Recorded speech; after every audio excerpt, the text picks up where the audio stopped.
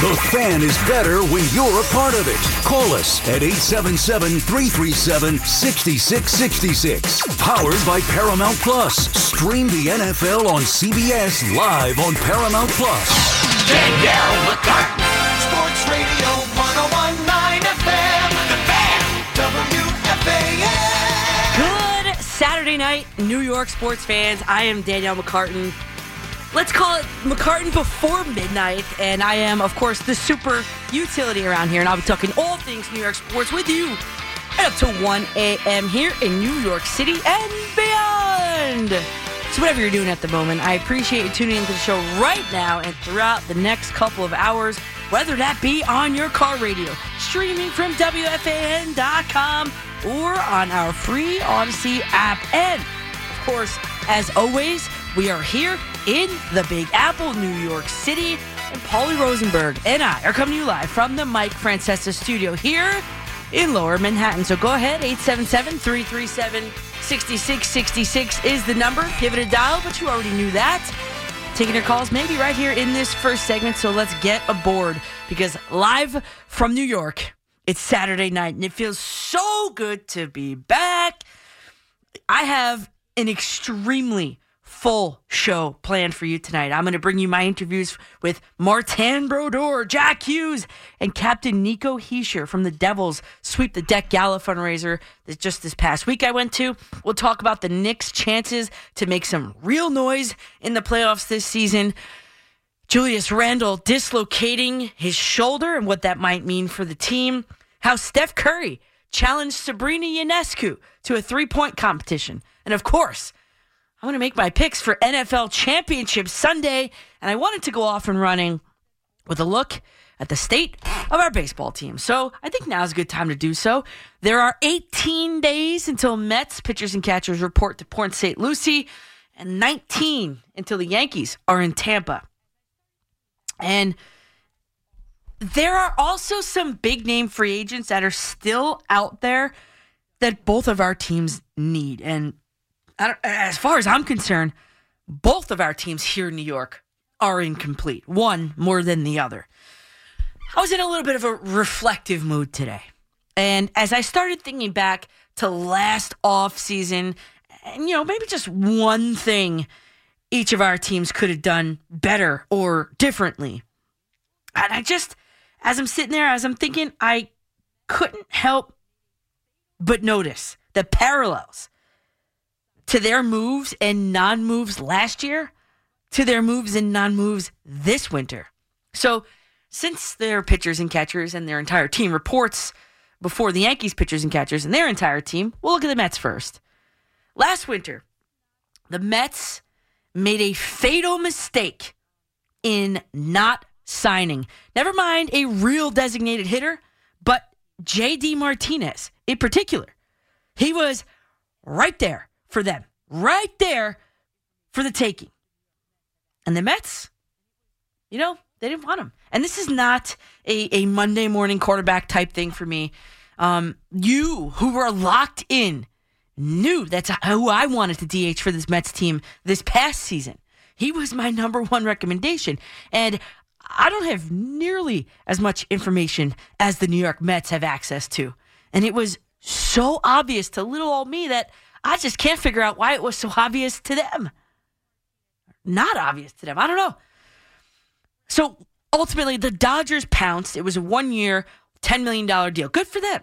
They got a player who, in J.D. Martinez, hits for average, hits for power, drives in runs, and is still available this offseason right there for the Mets taking. And had J.D. Martinez played for the Mets, I did a little homework, ran a couple numbers. If J.D. Martinez played for the Mets last season, here's how he would have stacked up against any New York Met who stood in the batter's box for them last season. On-base percentage would have been 6th. Okay, whatever.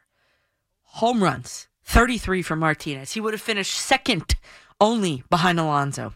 RBI, 103, would have finished second on the Mets, only behind Alonso.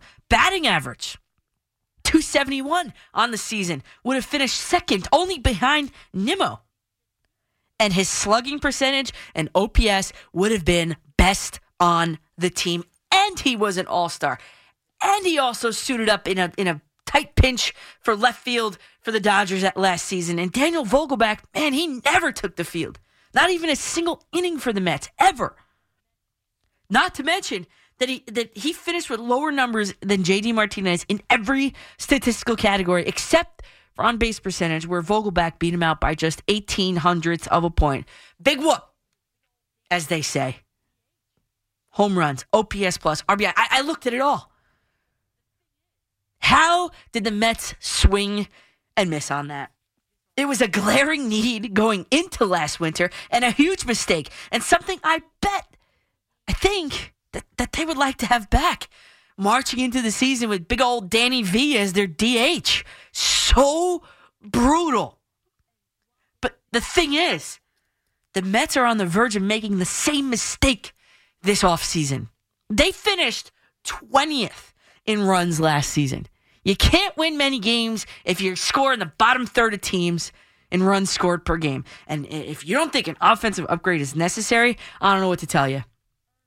And while it isn't Daniel Vogelbach that's slated to designated hit for the Mets this season, to DH for the Mets this season, it's looking more and more with every passing day that Mark Vientos, it's going to be his job, a job he didn't earn. Mark Vientos and his career 205 batting average. I mean, for crying out loud, give me Daniel Vogelbach. He was better than that. When asked about adding a DH just about 2 weeks ago, Small Market Stearns said this, quote, I don't think it's essential. We do have young players we want to make sure have sufficient at-bats. We haven't made a firm decision on that one yet. End quote by Small Market Stearns. I mean, come on. Are you kidding me? And also, too, the Mets, they have Matt Chapman out there. He's looking for a job. He's looking for a team. And you cannot tell me you'd prefer to have Brett Beatty at third base after watching him all last season. The eye test, he doesn't pass it. Oh, but the prospects, right? The prospects. You're really buying into that propaganda. The Mets officially have, as of I think it was yesterday, they ranked them 4 players in the top 100 MLB pipeline. And guess what? So do the Yankees. They have 4 as well, and they're not marketing their prospects to their fan base. They're marketing winning. None of the Mets' 4 prospects, by the way, are ranked higher than number 45 out of 100. And that number 45 is Jet Williams. And who, oh, by the way, he was already on the team before any trades happened last season. He didn't come over in the Verlander trade. He didn't come over in the Scherzer trade. So the guy they already had is ranked the highest of all 4 of them. Clifford barely struck in at number 97. And Acuna, the only one I was mildly, on a scale of 0 to 10, a 1 or a 2 excited about, he went from number 45 at the trade deadline last year to number 66th overall prospect this year. Exciting, right? That's exciting baseball. The biggest question for the Mets this season, no doubt, for Small Market Stearns, is going to be what to do with Pete Alonso. And the more and more I think about this, the more I have this sneaking suspicion, this pit in my stomach, that Small Market Stearns is going to trade away the best power hitter the Mets have seen in decades for more of those coveted, air quotes, prospects. How are those working out for you? That a trade of Pete Alonso would be the biggest blunder in Mets history, in recent Mets history. Maybe that was a Freudian slip, huh? Mets. In fact, if the Mets trade Alonso, I hope I'm on the radio that day. That's going to be what we call in the business a layup show. So David Stearns has not impressed me much, to borrow a line from Shania Twain, this winter. Not at all. I can't believe the Mets are punting on next season already. And as far as the Yankees, I mean, if you talk about needing a mulligan for last winter, which move would Brian Cashman and company like to have back? And I'm sure in an honest, in a quiet, in a private moment, Carlos Rodon would be the answer. And I bet Brian Cashman would love to have that Rodon contract back. And in fact, maybe never offer him one in the first place. It's just really that simple. The guy had an extensive injury history. He had just one good season before he got here in New York. And this, again, is not Monday morning quarterbacking for me here either, because those who know. I never wanted the guy for those reasons, including the fact that his injuries were never in one spot. They were all over his body. Big toe, back, arm, leg, left fingernail. I'm just being facetious here, but you get where I'm going with this. That's really hard to overcome, because if it's one single thing, you can look at it and say, okay, let's get surgery, let's fix it, and you'll be good to go. But when the injuries occur all over your body, that's concerning. And at the time, before he was even signed, I said, listen, you thought Jacob deGrom is out a lot with injury. Just wait till and if the Yankees get this guy Rodon. And I when it came out, when the news broke that he became a Yankee, I couldn't believe the amount of money that Brian Cashman shoveled to get him here. 6 years, $162 million. I mean, what was he thinking? Rodon, from what I've seen with my own eyes, he seems like a great guy, a stand-up guy. I hope he can rebound, but if not, how many more seasons of this nonsense? I don't know if I can handle it. Rodon said towards the end of the season, quote, "I've got to prove my worth." Well, thank you, Captain Obvious.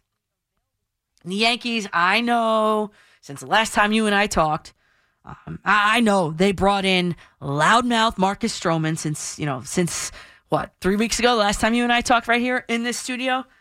And besides Stroman's mouth and his Twitter fingers, I do extensive homework, and out of the available free agent pitchers, he was like fourth or fifth best. Besides his Twitter fingers, besides his comments as he, got out of here. I couldn't think of in a blaze of glory after he left the Mets with his mouth and it was too much. And on top of that, he was like fourth or fifth on my ranking of free agent pitchers. Starting pitchers, that is. I mean, he's here, right? So the back end of the rotation, I think that's going to fit him best. I just hope he embraces it, because he could be quite effective there if he embraces it. And I hope that his comments, whether they're digital or spoken, don't get him in trouble in the clubhouse with this team. But the thing here is, with really just a few days to go, there is at least one clear-cut number 2 starter still on the market for the Yankees to get. The Rodon General Hospital would still suck, but it wouldn't be so prevalent if he was like the number 4 guy in the rotation, right? Aaron Judge and Garrett Cole have the right mindset. John Heyman reported that the both of them pushed the Yankees for Blake Snell. Now, with him, the Yankees would be in serious business. As of yesterday, the Yankees have been the only team to offer him a contract. He turned down, reportedly, 6 years, $150 million. And apparently, in Feinstein's article, he said that Snell wants either a higher AAV, at least $30 million a year, or a longer contract. So if I'm the Yankees, I mean, this is a no-brainer. I'm coming back with the longer contract option. So what if he can't start for you 4 years, 5 years down the road? Even 3. You slide him to the bullpen, or you make him your closer. And also this winter, I think Brian Cashman swung and missed on Josh Hader, a real bona fide closer. You saw that Hal would be willing to spend the money for Yamamoto. So that's not an excuse as to why he's not a Yankee. It's not the money. I don't like the way this bullpen is constructed. I don't like the way they deploy their relievers. And mostly, I really don't like Clay Holmes in the bottom of the ninth in a must-win game. I don't trust him. And while the Yankees seem to be changing their offensive philosophy, I think their relief pitching philosophy needs to be next. Because ultimately, when it comes down to it, the moves that they made this offseason so far, I think the Yankees are a number 2 starter and a closer away from at least getting to a World Series. I guess the best news in all of this is that Captain Judge came to the rescue when he told the Yankees brass that they were looking at the wrong numbers. I mean, this all goes back to October 1st when Aaron Judge told the group of assembled media this exactly. Quote, I think it's just looking at the right numbers. You get a lot of numbers, but I think maybe we might be looking at the wrong ones. We need to maybe value some other ones that some people might see as having no value. But when you're playing 162 games and you got to grind and play through things, I think there's certain things you can't put a number on. That from Aaron Judge on October 1st, and he continued that day, and he said, I think there's some stuff that happened this year that opened some people's eyes. Number one, first and foremost, Aaron Judge gets it. And number 2, with the signings of Soto and Verdugo so far, it seems to me so far as though the organization is listening to him. There is a shift happening, make no mistake about it. And I hope there's more emphasis put on that old school number called, batting average. And that old school number called, on base percentage. And those things called, what are they called? Extra base hits? And a real emphasis of achieving the lowest strikeout rate possible at the plate. Again, I did a little research. And because I was curious where those particular numbers for Verdugo and Soto last season would fit into the Yankees offense last season, well, I used the numbers of every Yankee that stood at the plate even once last season for these calculations. For batting average, if he inserted Verdugo, he'd be 3rd on the team, 0.03 of a decimal point behind Judge. Take him out, insert Soto, 1st. He would have been best on the team in batting average. And Fangraphs projects both guys' numbers in this category to go up. As far as on base percentage, if you insert Verdugo, he would have been 4th on last year's Yankees, 0.03 of a decimal point behind LeMahieu. Now take him out, insert Soto. Soto would have been 1st, best on the team in on base percentage. Again, Fangraphs project both these guys' numbers in this category to go up this upcoming season. For strikeout percentage, I used the guys with the most plate appearances here. If you insert Verdugo, he would have been second lowest. He would have had the second lowest strikeout percentage, only behind Gleyber Torres on the team, almost 8% better than league average. Take him out, insert Soto, second lowest again, 5% better than league average. Imagine that. This winter, Brian Cashman brought in guys that would have had the 2nd and 3rd lowest strikeout rates on the team last season. It is no coincidence, let me tell you. Extra base hit percentage. Verdugo would have had the 2nd best on the team last season, only behind Judge.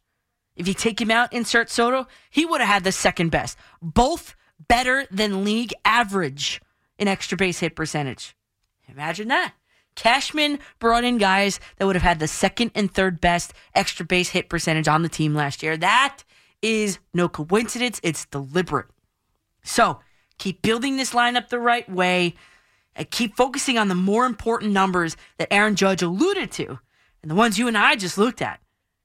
I am seeing a shift in offensive philosophy take hold for these Yankees. Soto, Verdugo are exactly what the doctor ordered for this Yankees team. They are 2 philosophy-shifting offensive players for this Yankees team. I love it.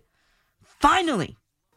When this happened, you talked about it on The Fan. Testaverde will take the snap, go to one knee. This game is over. The Jets lock up their first playoff appearance since 1991 on a 21-16 victory over the Miami Dolphins. When New York sports happens, talk about it here. The Fan, 101.9 FM, and always live on the free Odyssey app.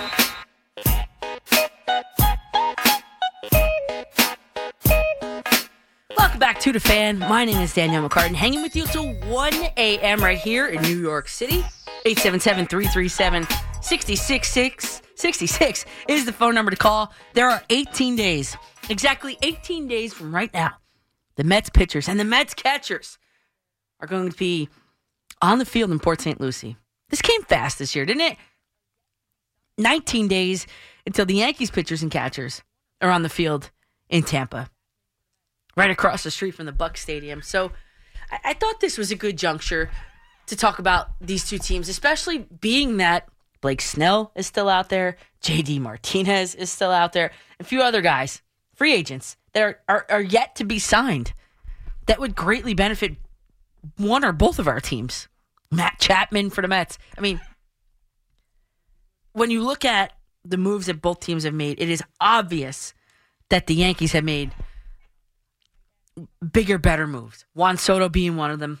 And I can't get too excited about Soto because, he's here essentially on a one-year deal. I mean, that's it.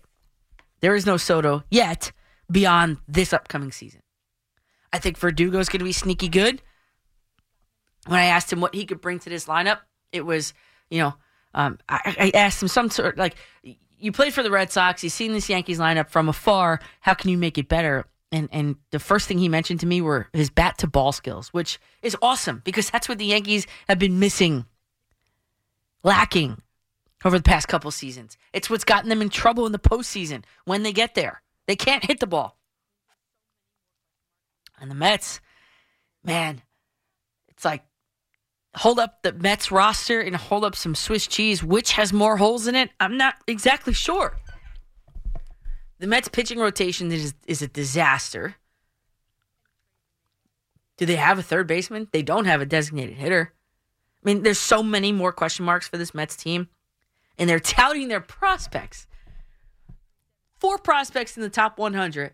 The highest of which being a guy he was already there. Number 45, Jet Williams was already there before any trades were made last summer. The Verlander trade, the Scherzer trade. So I don't know what you bought into, but it's a load of crap from Small Market Stearns. 877-337-6666. And man, oh man, do I want to be on the radio the day Small Market Stearns trades Pete Alonso away. The best power hitter the Mets have had in decades. I want to be here that day. The station will burn down. 877-337-6666. We go out to Waterbury, Connecticut. Ray, you're up on the fan. What's going on, Ray? Hi, Danielle. Tremendous monologue. That's what I've been complaining about for the last 2-3 weeks. First of all, it's not the prospects that they're going to have. The third baseman, both of them can't field. Let's start right there. Yep. Neither one of them. Vientos is worse than Beatty. Mm-hmm. Number one. Neither one deserves to be handed the job. Never mind. It's not like they tore it up when they came up in September. Correct. Neither one of them been up twice in 2 years. Neither one hit over 200. Correct. And the bottom line, they popped a few home runs, and they can't field. How do you, in a straight face, tell me you're going to hand the jobs over to them? Basically, you know what it's called, Danielle? It's called not wanting to spend money. That's what it's called. It's not called let's see the kids. I'll tell you what the kids are going to do. Nothing. The only one, Alvarez, Mauricio, all right, I would have given him a good look. Mm-hmm. Alvarez is the one is going to improve this year. Oh, I love Francisco Alvarez. Right. He's going to show you, he's going to take over. He's going to be one of the best catchers in baseball in the National League anyway. Totally agree. Here's the thing. You give the Mets, he doubled down saying they're going after a wild card. He said that in the Dominican Republic to Andy Martino. But all right, here's all you have to do. Go get me a DH. Get me. You stick Soler in the middle of that Him lineup too. Between Alonso and Lindor. Yep. And you get me a legitimate 8th inning setup man. And now I'll tell you, you have a shot at the wild card because you know what? Get 6 innings out of these guys. I think Severino bounced back. I think he got a chip on his shoulder. I'm not saying the pitching is good, but you know what? You can get by if these guys give you 6 innings with a good bullpen and hit the ball. Well, that's the thing. That's the thing. The Mets are 20th in the league in runs scored last year. I mean, you can't win many games if you can't score many runs. Well, Ray, you there? Oh no, we lost Ray. But we are in total lockstep there. I mean, it's quite obvious. And you look at how the Mets starting pitching rotation is slotted out. And sorry about that, Ray. I don't know what happened, but your number one starter is Kodai Senga. Severino, you're praying on a bounce back year. Quintana, all right. Sean Manaea, Adrian Hauser, Tyler McGill, Jose Budo, David Peterson. I mean, what?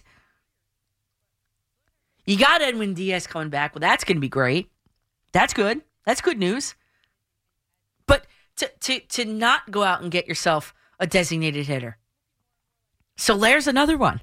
I've been championing J.D. Martinez, who has been, in his career, a better hitter than Soler when you compare their careers. But Soler had a better year than Martinez did last year. So to sit there and tell me, we're going to give it to Vientos. It's looking more and more like it's Vientos' job. You just handed it to him? He didn't earn that job. That's a recipe for disaster. That's like when the Jets handed Zach Wilson the starting quarterback job. You saw how that ended. Not good. There needs to be some competition from within. It's healthy for there to be some competition from within. Soler is a good choice. Martinez is a good choice. I mean, they need a third baseman. Matt Chapman is out there. And then you got a good little nucleus of guys. Alonso, Lindor, McNeil, Nimmo. That's a good little nucleus. Especially up the middle, you're good. So to sell the fan base or to undersell the fan base from the Mets, I mean, it's just, to me, I think it's infuriating. It's a slap in the face. Small market Stearns. You wanted him here, didn't you? Steven in Danbury, Connecticut's on line one. What's going on, Steven? Hey, Danielle. What happened to Uncle Steve? I don't get it. You watch those movies and you have, like, the good guy in the movie and someone comes along and turns him evil. Like, is that what's happened? Like, this guy was going to save us, and now he's not spending any money. Yeah, I mean, I never called the guy Uncle Steve. I think it's a little weird there, Steven. But, yeah, they put the extra luxury tax threshold in. They called it the Steve Cohen tax. Where is this guy with the big pockets? And by the way, Steven, if I'm Pete Alonso, and I've seen the tens of $millions that have been paid to players in the locker room and the tens of $millions that have been paid for players to leave that locker room, I'm sitting there and I'm like, I am holding out for every last dollar. Yeah, well, you know what, Danielle? I don't think they're going to have a choice. I think they're going to trade him. So do I. I just feel like the way they're what's that? So do I. I have this feeling that they're going to trade him. Yeah, I think so too. They're not willing to build a team around him. So come the All-Star break, whatever the deadline is, yep, they're going to not be they're not going to be competitive, and they're not going to want to spend money for some crazy reason, and they're going to deal him.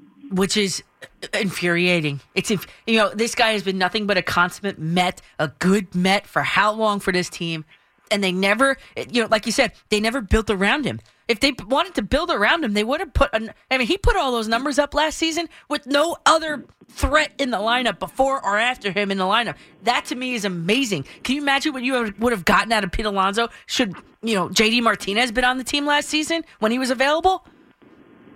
I know.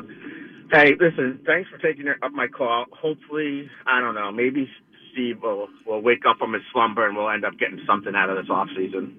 Yeah, because right now, Steven, and thanks for the call, because right now it's been a gigantic, F. It's been like an F. What are the Mets really added? Harrison Bader, ooh. Come on. Right now, I'm looking at the Mets depth chart on the Mets official website. They've got one designated hitter listed, Mark Vientos. Mark Vientos, he's a 205 hitter for his entire career.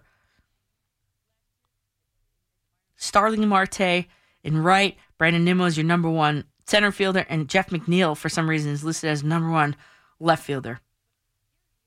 Ronnie Murray. So it's just the Mets are a disaster. They really are. Remember when they tried putting Mauricio in the outfield midway through the season last year at the minor leagues? And he was just an utter disaster.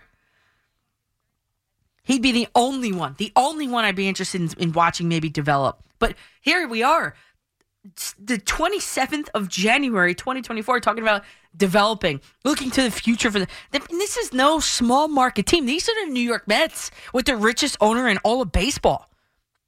And the offseason they've had with small market Stearns has been absolutely and utterly a disaster.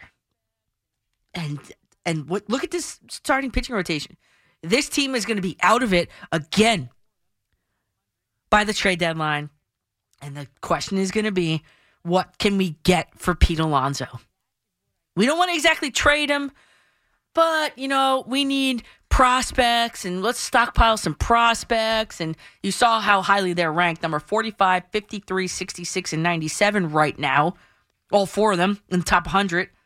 Nobody higher than number 45, but they need more prospects. Let's trade Alonso for some good prospects. That is what I fear for this team. I mean, the numbers that Pete Alonso put up last year were good. Were really good. 46 home runs, 118 RBI with no help in the lineup, in front of him, behind him. That to me is amazing, actually. Now, get somebody in there, help him out a little bit, score some runs, and you can see what happens. You take your chances with the quadruple A starting pitching rotation you got.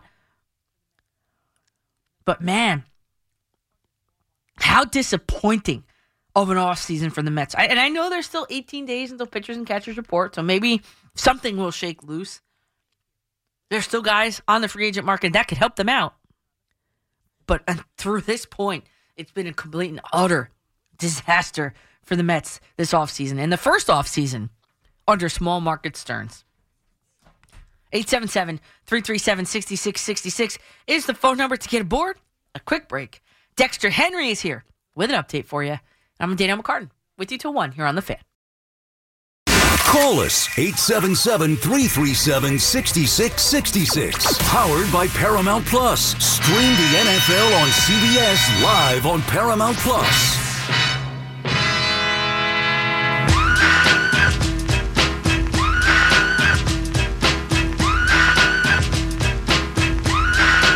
Welcome back to The Fan.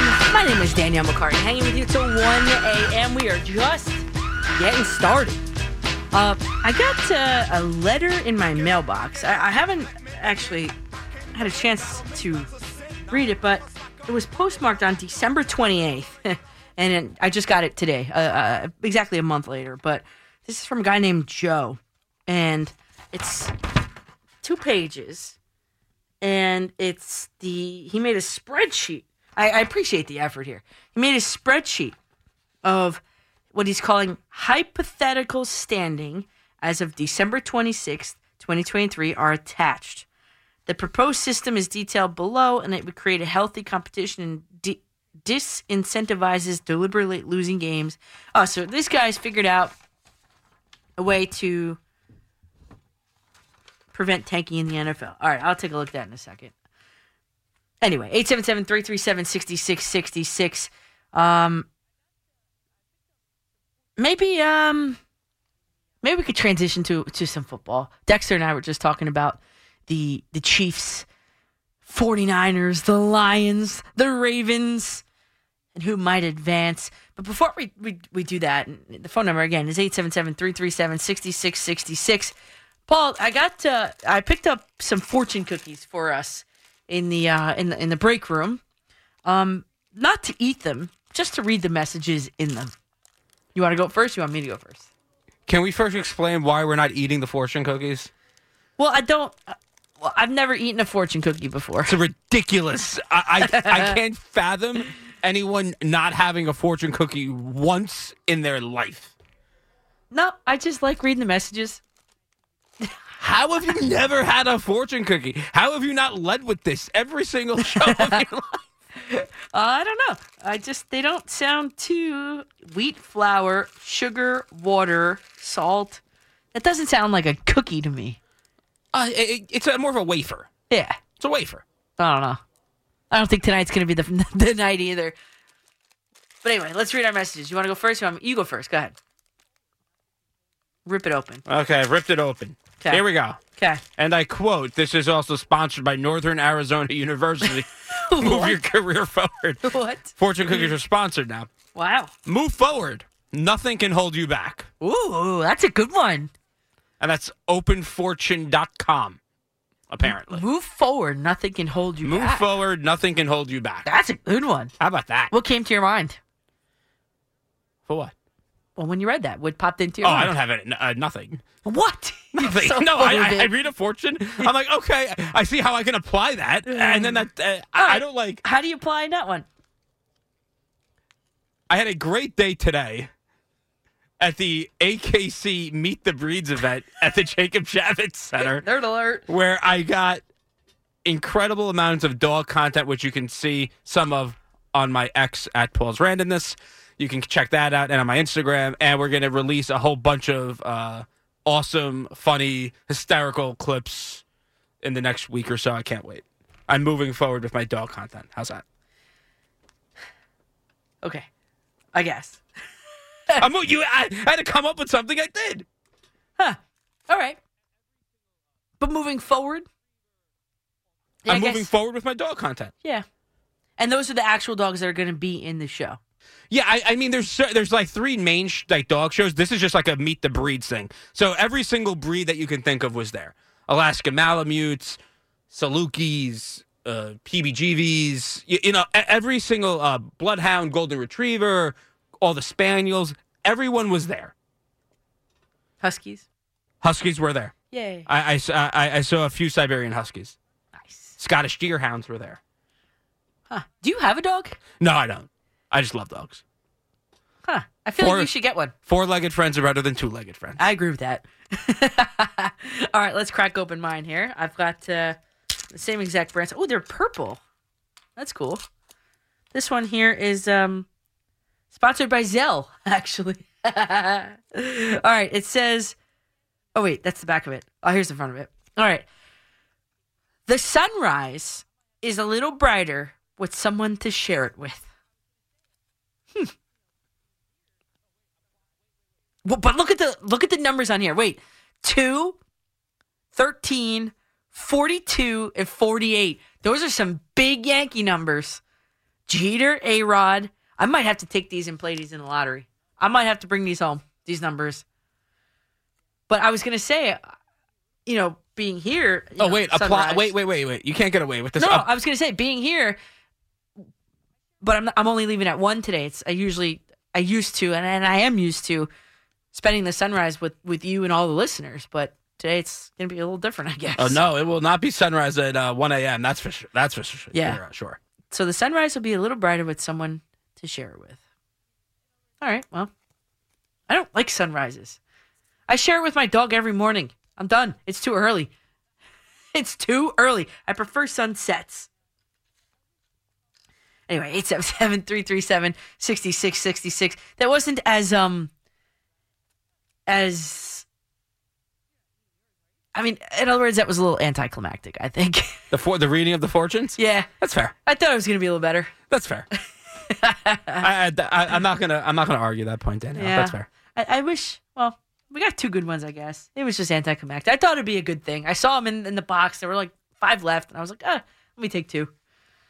You're not eating yours, are you? No. Oh. No, I'm not eating mine. No.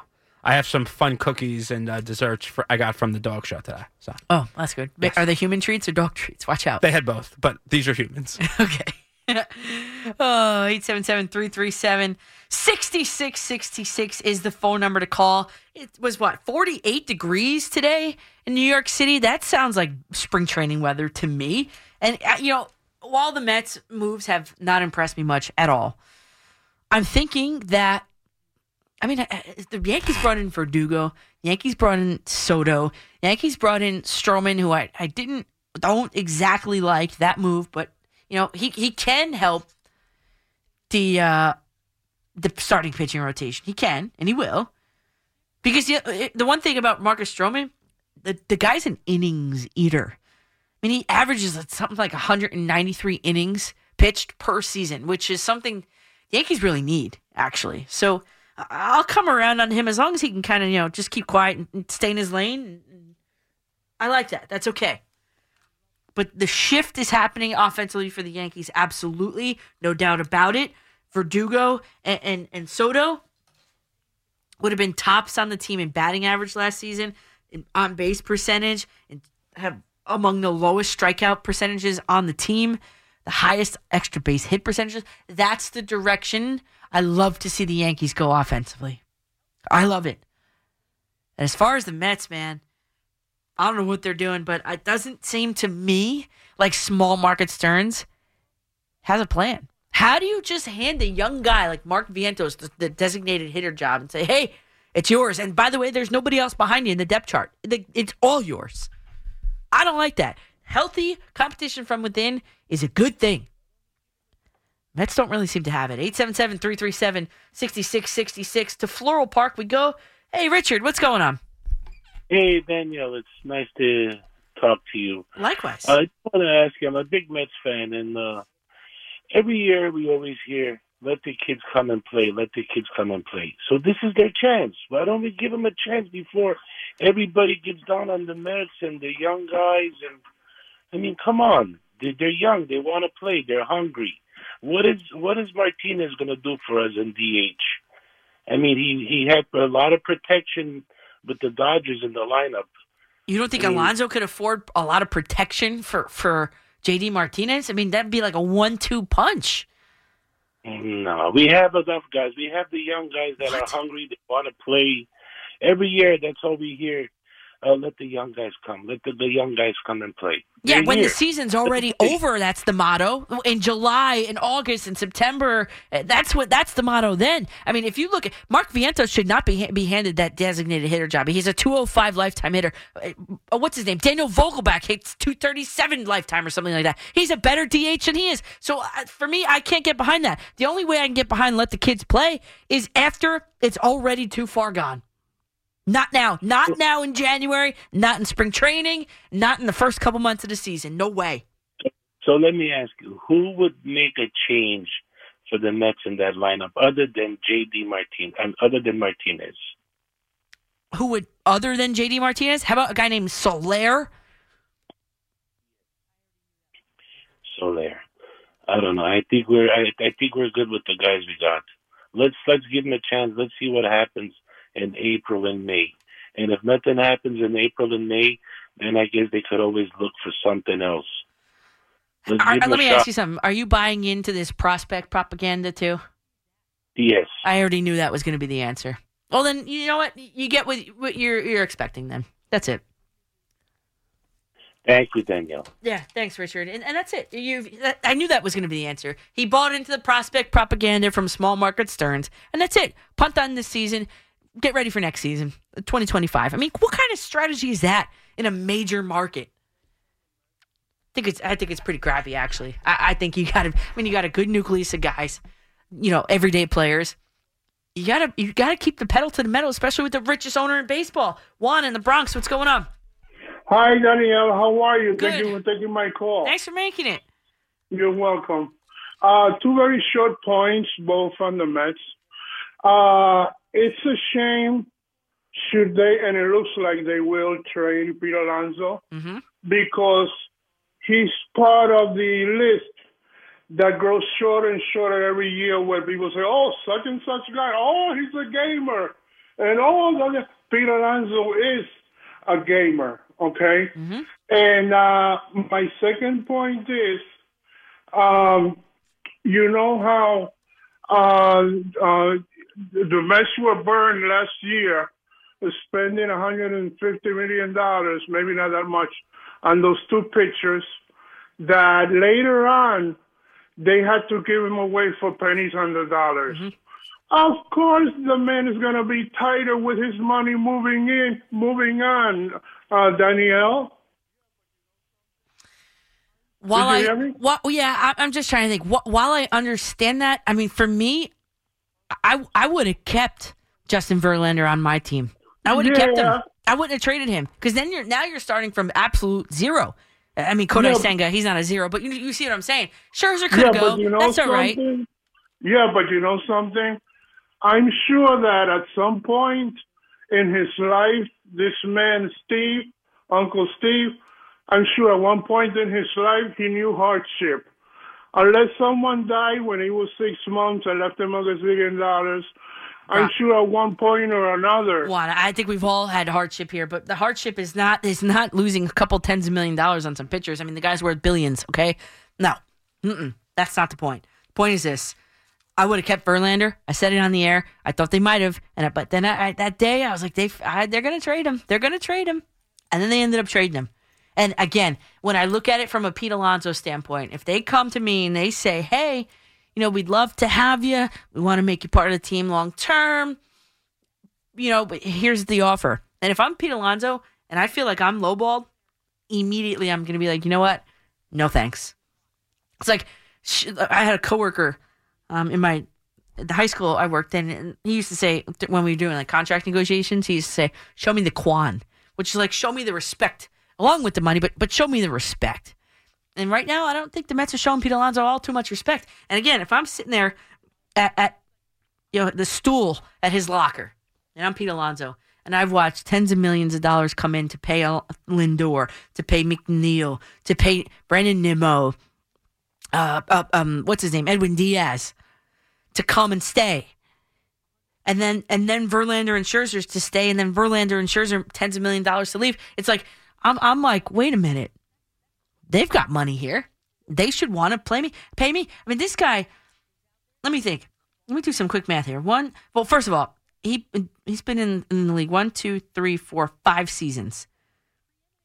161 games his first season, 152, 160, 154. There was only one season where he only played 57 games, and that's the COVID season. So this is a guy that's a gamer, like you said, a gamer that goes out there and takes the ball and plays almost every single day. You can't replace that. He's one of the preeminent power hitters in the league. And why is it that we've been talking pretty much, that the Mets might trade this guy? I don't know. They haven't made a contract offer. They haven't. It's just, I don't know. I just have this pit in my stomach that says he's not going to be a Met beyond, the trade deadline this summer. It's also possible that he might not want to be a Met. And if the Mets know that, then they have to trade him. Why would he not want to be a Met? A lot of people have not wanted to be Mets. It's off-season, yeah. and it's okay. And no one forces anyone to do anything, right? Money certainly talks, but if Alonso's going to get paid anyway and he wants to go to Chicago or if he wants to go to the Yankees, wherever the hell he wants to go, then Stearns has to move him. They have to they can't let him walk for free. I don't think this is an Aaron Judge situation where you're 95% sure you're going to re-sign him. I'm not that confident in that. I'd love to have him, obviously, but if they don't think the value is there for him, and if they know for a fact that he's not going to re-sign, they have to move him. Well, then that opens a different conversation of why are the Mets not a desirable destination? Well, it's the Met tax. It's the LOL Mets tax. We've been dealing with it for years. And that doesn't go away instantly. Steve Cohen tried the big market thing. He tried buying a championship. I was in favor of it. It didn't work. They're trying another they're trying the other strategy now. Small market, build it from the ground up, which, by the way, Billy Epler and Steve Cohen told everyone this was going to happen at the end of the last year. No, Max Scherzer said it was going to happen, and no one really wanted to believe him. Well, no, and then they confirmed it. They said it. They said this is the direction they were going in. This shouldn't be that much of a surprise to people. They legit told us. It's. No, we can argue. We can go back. It's unacceptable. We can go back and forth about should you do this in a major market and all that. No, but they told us. They told us that we're building this team for 25 and beyond. What Billy Epler did at the trade deadline last year was great. They bought prospects. They rebuilt their farm system. Number 97. They've got 4 prospects in the top 100. The highest ranked guy, number 45, he was already there. That's fine. And again, I'm the guy, and I understand, and I'm the guy that thinks prospects, people overvalue prospects. I think they're overvalued, but if you want to, you have to start from somewhere. Their farm system was a disaster. They moved 2 40-year-old plus pitchers that didn't want to be here anyway. I don't know if you can categorize it like that. Scherzer wanted to be here. They didn't want to be. He stopped trying, and he was hurt all the time. Oh, and the health, and he was hurt all the time. He couldn't believe that they told him they weren't going to be competing. He went straight to the owner and said, "Is this for real?" And then at that point he was like, "All right, well then trade me." I think he was going to get moved anyway, and a big part of that was because Buck Showalter's message dried up, and the Mets didn't play well. And a little ding on Pete Alonso, he came back too early. He came back probably 2 months too early. I agree on that. And again, that maybe the player's always going to want to come back early. I understand that. It is what it is. It was an awful year last year. Frankly, the 101-win season was awful, too, because that meant nothing. Yeah, what was worse? I'd say last year. It's probably last year, but winning 101 games and it means nothing, and you didn't even really make the playoffs because I don't count that wild card stuff as a you playoff. won one wild card game. I don't even count that as a playoff. You don't even make it. You won 101 games for nothing. Yeah. The season meant nothing. But I think last season's worse, to be out so soon, so early, watching these games in the summer, and you're like, this doesn't mean anything. It doesn't mean it. That's worse. And frankly, we saw that coming when Edwin Diaz gets hurt at the World Baseball Classic. Don't even get me started on that. Because that was, let's be fair, and I know he's only a closer, he's not a position player, I understand that. That was the first domino. Yep. That was the domino of all dominoes. I mean, it's like the air was let out of the balloon of the Mets when Diaz went down. Absolutely. Totally agree with you on that. All right. Well, listen, it's 10:20. So as I mentioned, I was at the Prudential Center. I think it was Tuesday night this week for a major Devils fundraising event. And I was able to talk to Brodeur, Heischer, Hughes on like a multitude of different topics. And the biggest difference between last year's team and this year's team was one of the questions I really wanted answered from all of them, really. And I don't know, just kind of like a shot of optimism for the Devils moving forward. And I know they lost to the Lightning tonight. So I've got those audios. Paul's got those audios already queued up for you. My name is Danielle McCartan. We'll do that next right here on The Fan. When this happened, you talked about it on The Fan. Manning back, steps up, heaves one down the middle of the field into the end zone, and Mitch makes the catch for the touchdown. He went up with the big hands and caught another Hail Mary on the final play of the half. When New York sports happens, talk about it here. The Fan, 101.9 FM, and always live on the free Odyssey app.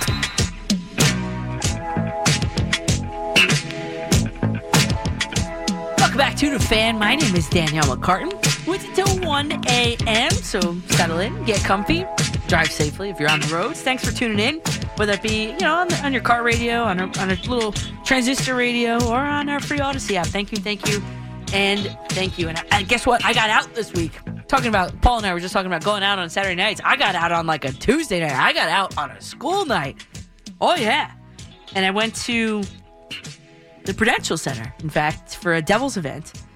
First-class Devils event. We'll talk about that in a second. But I went there with a mission to ask a couple direct questions to the whole team was there. A couple alumni were there. Ken Danico, I said hello to him. But, he comes on a lot, right? So Brodeur was there, so I definitely want to talk to him. But so at last year's All-Star break, the New Jersey Devils were number 2 in the division in points, and they were 4th in the conference as well. And they had just a stranglehold on a playoff berth at pretty much this time last year. And this year, to put it lightly, they are on the outside looking in. So why? I mean, I went around with that question to a few different players. And the first, even chronologically, but the first was 3-time Stanley Cup winner, Hockey Hall of Famer, Martin Brodeur. And here's what he had to say about the biggest difference between last year and this year's Devils. Well, I think, obviously, the injuries, we just got killed this year. It's been a really rough, bad luck type of season for that. Yeah. Young guys, we got our D-core is a lot younger than it was last year. And so that we knew when we started the season it was going to affect us a little bit. But I think the injuries just compounded the lack of experience we had a little bit. But by saying that, we're a couple points out of a playoff spot. Right. And we'll be all right. I really have a lot of faith in the product that Tom put together for us to make a good run again this year. Yeah, and Tom, by the way, the GM just got an extension that day.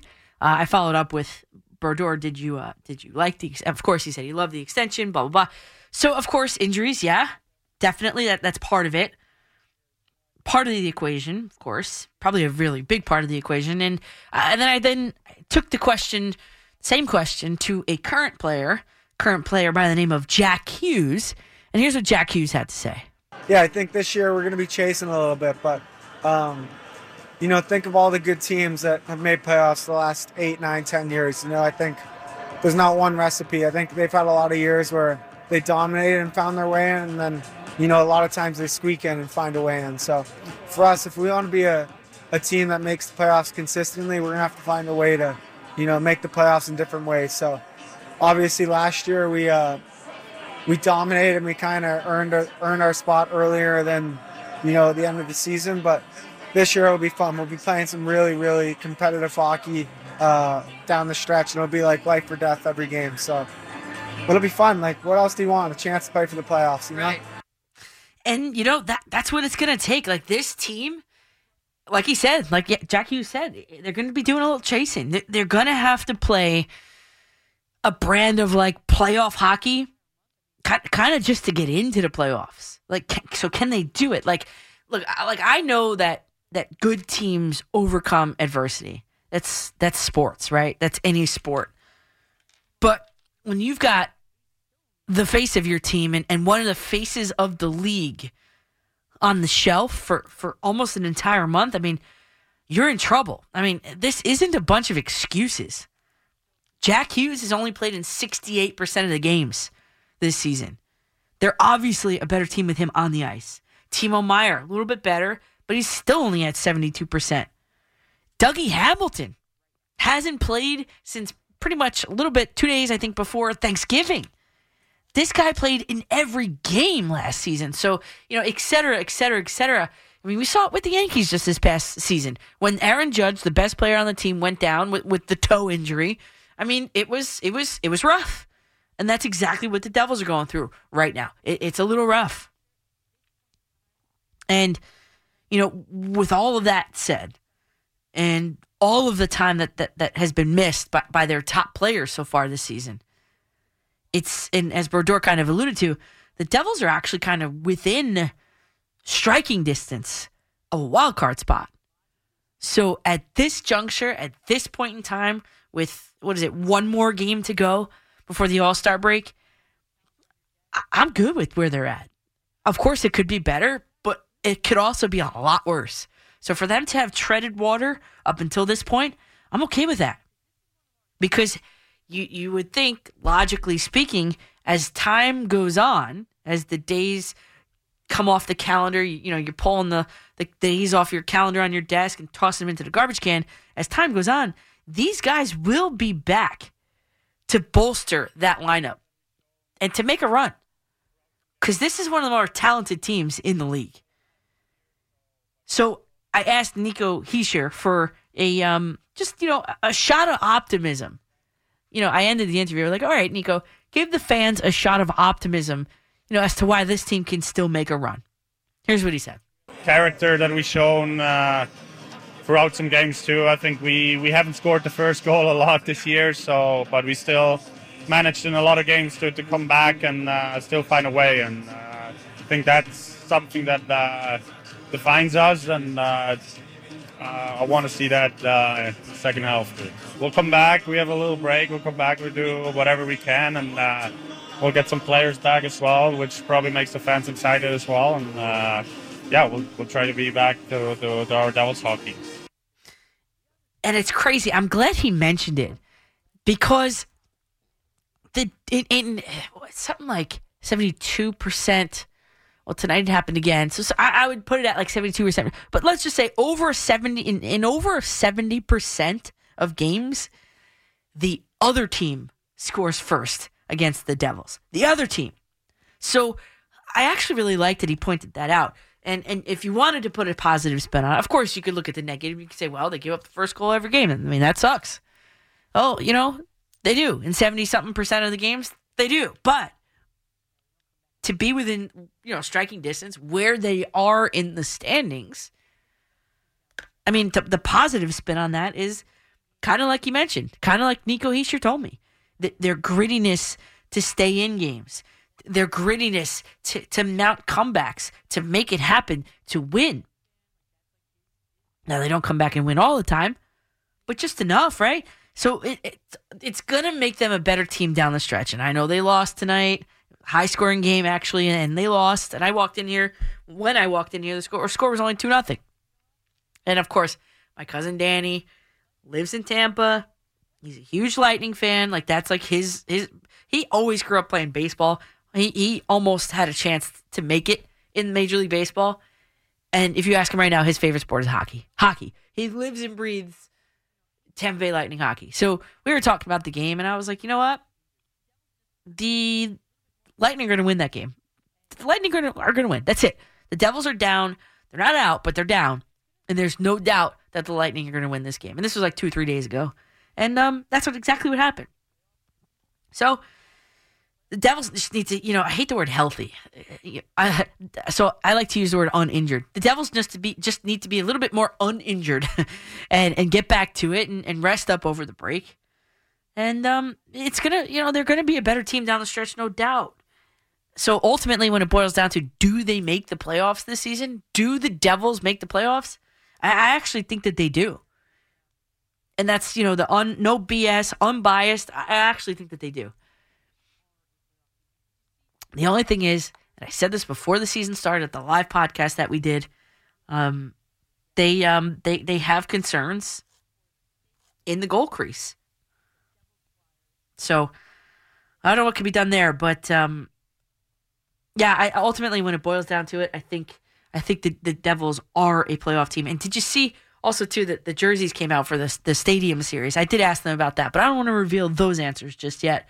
But the jerseys came out for the Stadium Series, and of course it's a Devils Flyers, and then on that Sunday it's a Rangers and Islanders. And I actually applied for a credential for both. I haven't found out yet, but I'd love to go to those games. But out of the 4 jerseys, I think the Devils is the cleanest.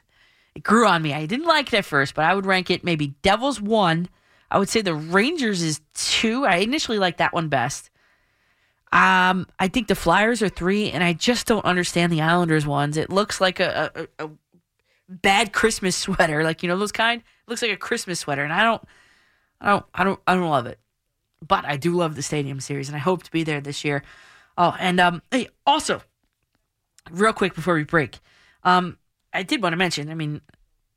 This is my first show on the air since that news broke that our PD Spike Eskin has accepted an on-air role. Speaking of Philly, in Philly's Drive Time. So I don't know, I just wanted to take a second, wish Spike the best of luck in his new role.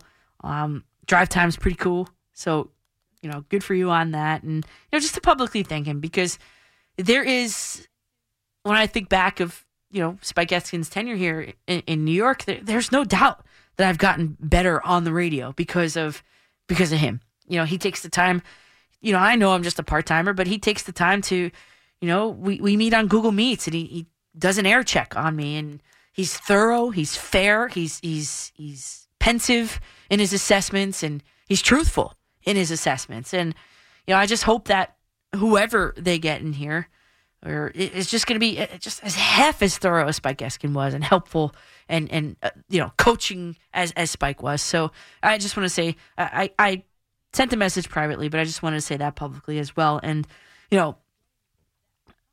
I appreciate, all the talk around here of, me throwing my hat into the ring for this job. But, I even appreciate further, the actual sincere messages that I get, like both publicly on social media, privately in my email, of just listeners wishing me well on getting that job. But like, guys, come on. The PD job of a major market. Listen, I only throw my hat in the ring for a job that I know I have a qualification for, or qualifications for. Program director of a major market isn't it. Not yet anyway. So, I don't know who the new program director is going to be, obviously, but I can tell you this with certainty. I know it's not me. It's not going to be me. I have not thrown my hat into the ring for that. I know I'm not qualified yet for that job. Maybe in 10, 15 years, 20 years, however long. I don't know, but it's not now. It's not me. I can tell you that for certainty. So thank you for your well wishes and all that, but it's not me.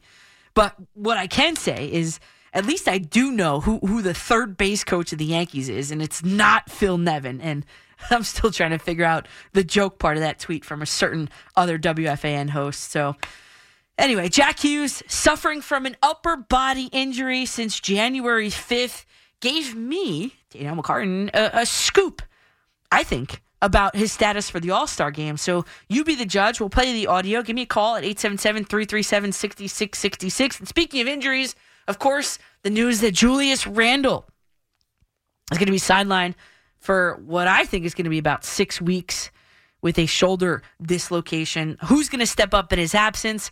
I think you already know the answer. OG Anunoby. We'll talk about that. And how about Knicks and Devils? Hockey and basketball. Up next, right here on The Fan. Let's talk about it. 877-337-6666. Powered by Paramount Plus. Stream the NFL on CBS live on Paramount Plus.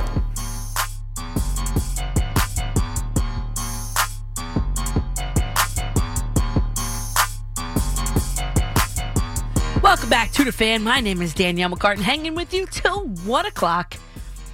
Some bad news coming out of the Knicks game. Knicks were up by, I think it was like 17 points. Julius Randle goes down on a hard foul and unfortunately dislocated his the shoulder on his non-shooting arm. He's going to be going for more imaging, but to quote Jalen Brunson, he said, "Oh, expletive that starts with an S." And yeah, you knew it as soon as, like, Julius Randle is a guy that, like, apparently he's known for his high pain tolerance. So for him to stand up and run pretty much immediately into the locker room, I mean, you knew it was bad. You knew it was a tough break. Not that the bone actually broke, but you know what I'm saying. It was a tough break. It was a tough scenario. So turns out after the game, it's a dislocated shoulder. So now you're looking at this Knicks lineup. You've got Hartenstein back. He played 16 minutes, which is good, you know. Mitchell Robinson's out. And I looked, you know, just Google, you know, just a regular old Google said it takes about 6 weeks for him to return. Just Google. Here's another one. The primary concern after a shoulder dislocation is the associated soft tissue damage, ligaments, labrum, etc., which will ultimately dictate treatment options. Average time lost for in-season nondescript shoulder surgery, 31 days. Okay, but that's considering, I don't know. But he's going to go for more imaging to see if there's any more damage beyond just the dislocation, and we'll just have to wait and see. But it's, to me, not in terms of days here. It's in terms of weeks. So what do the Knicks do in the meantime? Well, in the meantime, you got a guy named OG Anunoby. Do you make a move? I mean, is this the time you pull a trigger on a guy? I think it's too soon. Hartenstein, you got to really rely on him. For now, until we know more information, the answer's got to be it comes from already on the roster. 877-337-6666. We go to Clifton Park, New York. Mike, what's going on there, Mike? Hey, how's it going? Great show. And Thank you. I wanted to talk about the Knicks, please. Mm-hmm. Yeah, so, you know, I remember when Mitchell Robinson got hurt, they waited, you know, a few games, and they saw the defense was just not good, and they made a quick move for OG. So I expect Leon Rose to move quickly. And actually, I've been looking at some of the rosters. Yeah. And the Knicks play the Hornets soon. Mm-hmm. They actually have a backup power forward, P.J. Washington. He's a 25 from Kentucky. Mm-hmm. He's averaging like 12.5 points a game and five rebounds. And actually, Kyle Lowry is also on that team. So they may be able to get some reinforcements there, but I have confidence Leon Rose is going to do the right thing at some point. He's done a good job this year. You know what? I'm with you on that, and I do think that he has done an excellent job. So, Mike, and thanks for the call there. You know, your options are on the table. I guess all options are going to be on the table, right? So, what I'm thinking is, I don't know if the team coming to town has really anything to do with it, really, but I'm thinking, and they've been linked together before, now might be the time to pull the trigger on Karl Anthony Towns. Now might be it. I mean, how disgruntled can that guy be? He dropped career high 62 points the other night, and they still lost. They still lost. So he's got to be, what's that word? Not frustrated, but just, I don't know.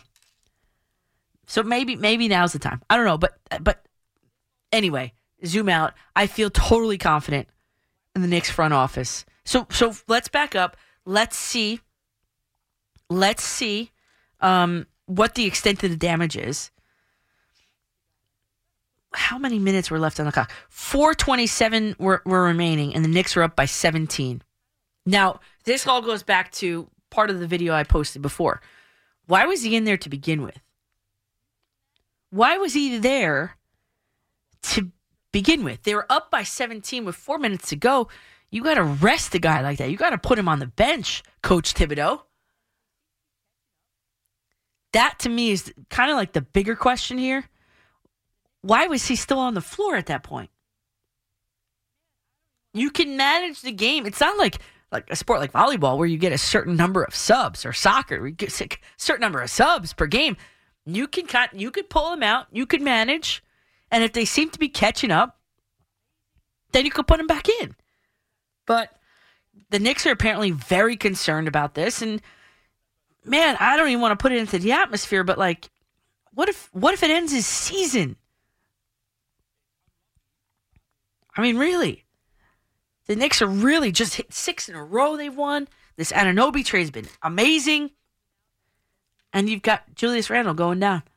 It's the Tom Thibodeau special. He will never pull his guys. So that's not surprising. That's not surprising. He's never done it in his entire... He doesn't believe in that. It is what it is. It's unlucky, obviously, but it is what it is with him. That shouldn't come as too much of a surprise. It's the way he's coached. And it burns them out every postseason, every playoffs. It burns them out, and that's it. Yeah, Done. I think the question, if you're the Knicks, is do you think, like, how much does the front office believe in the team? Like, what do they?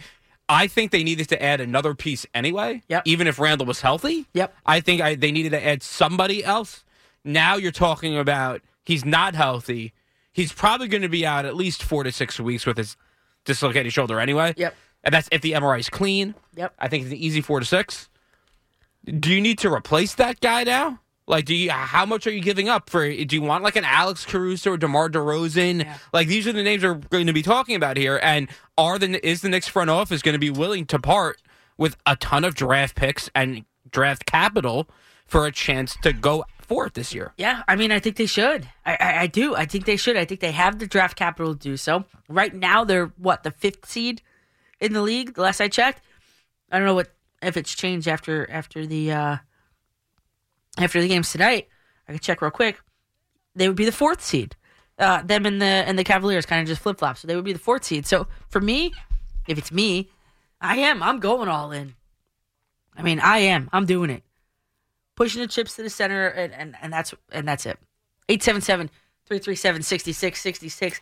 Speaking of coaches, Philip in Jamaica, Queens wants to talk about some NFL coach that I think we all know the name of. Hello, I'm Philip from Jamaica, Queens. Thank you so much. And everyone should know this coach. One of the best, if not the best of all time, Bill Belichick. Yeah. And people are talking about the Jets getting Bill Belichick. And here's my concern. I have 2 concerns. Number one, I'm very concerned of the fact that a lot of teams were not interested in Bill Belichick. My opinion, he's an old-time type of coach. And in these days, you need a player's coach, someone who's going to work with the players. And I think Robert Saleh fits that. The thing with Robert Saleh is I give him one more chance. I want to see how he does with Aaron Rodgers. Ugh. If he doesn't do well with Aaron Rodgers, then I get rid of him.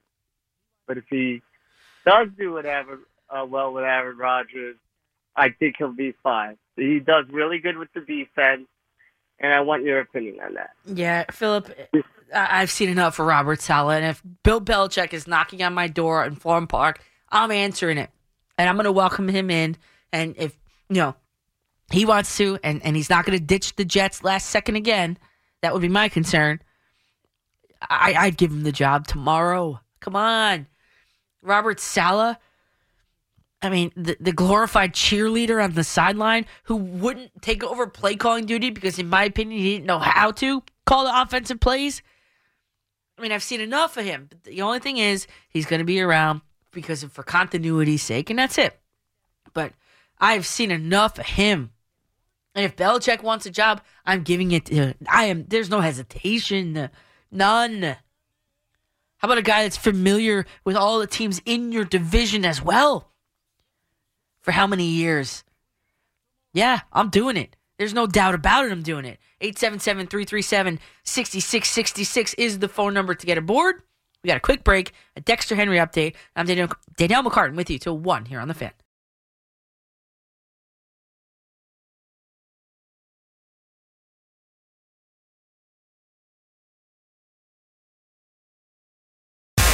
When this happened, you talked about it on The Fan. And the ball game's over, and the Giants have won Super Bowl 46. When New York sports happens, talk about it here. The Fan, 101.9 FM, and always live on the free Odyssey app.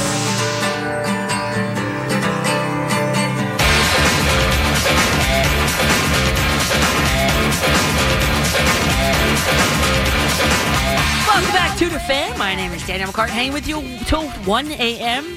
Still got to talk about some Knicks stuff here. We got AFC, NFC championship predictions coming up as well. And what are we, halfway through? So 877-337-6666 is the phone number to call. Get aboard. And I've been wanting to tell you this story for a while, and I just didn't know, where exactly or how to inject this. And maybe this isn't a perfect spot either, but it falls under the category of ethics and reporting in baseball. So, story goes like this. This past July, after I found out I got credentialed for the All-Star game in Seattle. I don't remember the exact date, but this past July, kind of right after I found out I got credentialed, I was at Yankee Stadium covering a game. It was just for fun. I just like going just for fun, just to bring some audio back to you for my shows, to generate some video and some content on air, all that, for social media and all that. So anyway, that day, I was talking to Aaron Judge in the clubhouse. It was without a camera, without a microphone, and just kind of shooting the breeze, if you will. And I told Aaron Judge that I'm going and how excited I am to be going and blah, blah, blah. And he said, oh, you're going to have a lot of fun. Seattle's a great city. And during that short conversation, I asked if he was going too. Because remember, at the time, he was out with the sprained toe. There was a ton of speculation on whether or not he was going to go to the All-Star game. He was elected as a starting outfielder. And I have to apologize because I wasn't really all that forthcomingly truthful with you, because I knew the answer. And I couldn't tell you the answer. Because when I asked him if he was going to the All-Star game too, Judge said to me something along the lines of, and now it's almost a year later, right? But just something along the lines of like, no, I don't think I'm going to make it out there this year. And I paused for a second because I knew I had a scoop. He just told me the scoop of the entire league. Think about it. I could have scooped all the scoopers. Every last one of them. So after this short pause, I kind of raised my eyebrows and I kind of asked him, I said, just one word. I said, reportable? Just like that. And he kind of laughed and he was like, nah, let's just keep that between us for now. And guess what? A crazy concept. I did. And that conversation happened on July 5th. News broke on July 9th that he wasn't going to be going. But that wasn't my news to tell. And if Judge didn't want it out there at the time, I certainly wasn't going to be the total slime ball and put it out there. That's not what I'm about. And so hopefully it pays dividends for me in somewhere else. The good karma comes back around somewhere else. And also, too, my best friend at the time, no longer, but that's not related to this, but her stepfather was Cliff Robinson. And I knew how sick Cliff was. I knew everything about how he was deteriorating. I heard one of the last conversations she had with him on the phone. Do you think I was running to the internet to scoop the scoopers on that? With that information? That's not mine to tell. No. So, I don't know. I guess I just believe in these little things called, I don't know, ethics and honoring my word. And I just hope it takes me far. And even if it doesn't, and even if maybe I should have scooped the scoopers, at least I can sleep peacefully at night knowing the difference between right and wrong. That's all. 877-337-6666 is the phone number to call. But, there is a little bit of an apology in there because, when you asked, is Judge going to the All-Star game? Like, I knew the answer. I just didn't feel it was my place to say it. You know what I mean? Anyway, all right, give me a call. 877-337-6666. We go to line 2. Michael in Lake Mary, Florida. What's going on, Michael? Hey, Danielle. How you been? Oh, good. How are you? Good. Glad to have you back on. Missed you for Thanks. Glad to be back. But, hey, I wanted to talk about, I want to circle back because you haven't been on a little bit about a big story in New York that broke right after the last time you were on the air. That was about the whole fallout with Brian Dable and Wink Martindale. Yeah. And, it was so disappointing when that first came out just because of the fact that I finally thought that the Giants were going to be in the situation to get a little more stability with the coaching and the management because, for the last how many years it was like a turnstile of coaches coming in and out of here. Mm-hmm. And I was a Wink guy. I know you were a Wink guy coming in. And it was just so disappointing to see all the fallout with that. But, after listening to some of the things going back and forth, doing my own little research, and you know what the bottom line is, and this is just my opinion of it, is that Dable's the boss, and he runs the show there, and you can't have your assistants undermining you. So the big take that I had was when it came out that he approached the coaching staff and said, does anybody have a problem with me here? Let's talk and air it out. And none of them did anything, but somebody went to the media to leak it. Mm. And I just was like, yeah, absolutely. I was just taken aback to say, you know what? Dable runs the show here, and he's got to show he's got the upper hand because you can't have the assistants doing things like that. So although it's disappointing for what happened, it had to be a situation to move on. So I just want to get what your thoughts were about that. Yeah, once the fissure happened, I was there when Jay Glazer reported it live on the Sunday show, and people were, I was one of the people who booed him. Like, come on, that sounds like crap, It was almost, you couldn't believe it, right? At the beginning, you couldn't believe it. But like you said, like you can't have the assistant coach undermining the head coach. And you know what? Dable's the boss. I believe in Dable. And unfortunately, they lost a really good defensive coordinator along the way. When pride got in the way a little bit, and that's it. So, I don't know. I think it's the Giants' loss. Adoree Jackson was on with, was it Evan or was it BT and Sal? But Adoree Jackson said he was kind of surprised that Martindale wouldn't be back. Right. And what about even Xavier McKinney coming out saying that he wouldn't even consider coming back to the Giants if Martindale was still here? So, all I know is the little bit of faith I might have lost in Dable there kind of regained it for me that he's taking control of the team. And you know what? And one last thought, then I'll hang up on this, is that remember when Tom Coughlin was with the Giants, remember there was a little problem with the way he was running things with the team too, not getting along with players. And then he made some changes and adjustments, and the rest is history 2 Super Bowls later. But Danielle, always great to talk to you. Okay? You too, Michael. Thanks. And we'll talk next week. We'll talk to you soon. Thanks. All right. Bye. Yeah, when that report first came out, I was like, there's no way. But ultimately, Jay Glazer was right. And it started with Dable firing 2 of Wink Martindale's trusted assistant coaches, fired him. And Wink Martindale was like, what the hell? I'm putting words into his mouth, but that's how I imagined it went down. I was like, hey, what the hell? You fired my 2 assistant coaches. And Dable was probably like, yo, you want to go too? And he was like, I'm out of here. That's how I have it played out in my mind. But, it's just unfortunate. The Giants' defense was good. I was a Wink Martindale fan, and I was a Brian Daboll fan. And unfortunately, they couldn't work it out between the both of them. And then the defense is going to suffer. The Giants' defense will take a step back because Martindale was good. He got a lot out of that defensive unit that at times, wasn't the most talented. We'll put it that way. And, you've got, what's his name? Trey Hawkins. I saw, you're scrolling and you come across things, but Trey Hawkins allowed almost or near perfect quarterback rating when he was targeted last season. Near perfect. I mean, that's terrible. And yet, you didn't really realize it until kind of now. And that credit goes to Wink Martindale for that. But yeah, the Giants defense will take a step back next season, no doubt. And that's an unfortunate thing. 877-337-6666. We go to line 3. Lou in Astoria. What's going on, Lou? Danielle, how are you? Good. How are you? I just happened to get lucky that I put the WFA on. I didn't.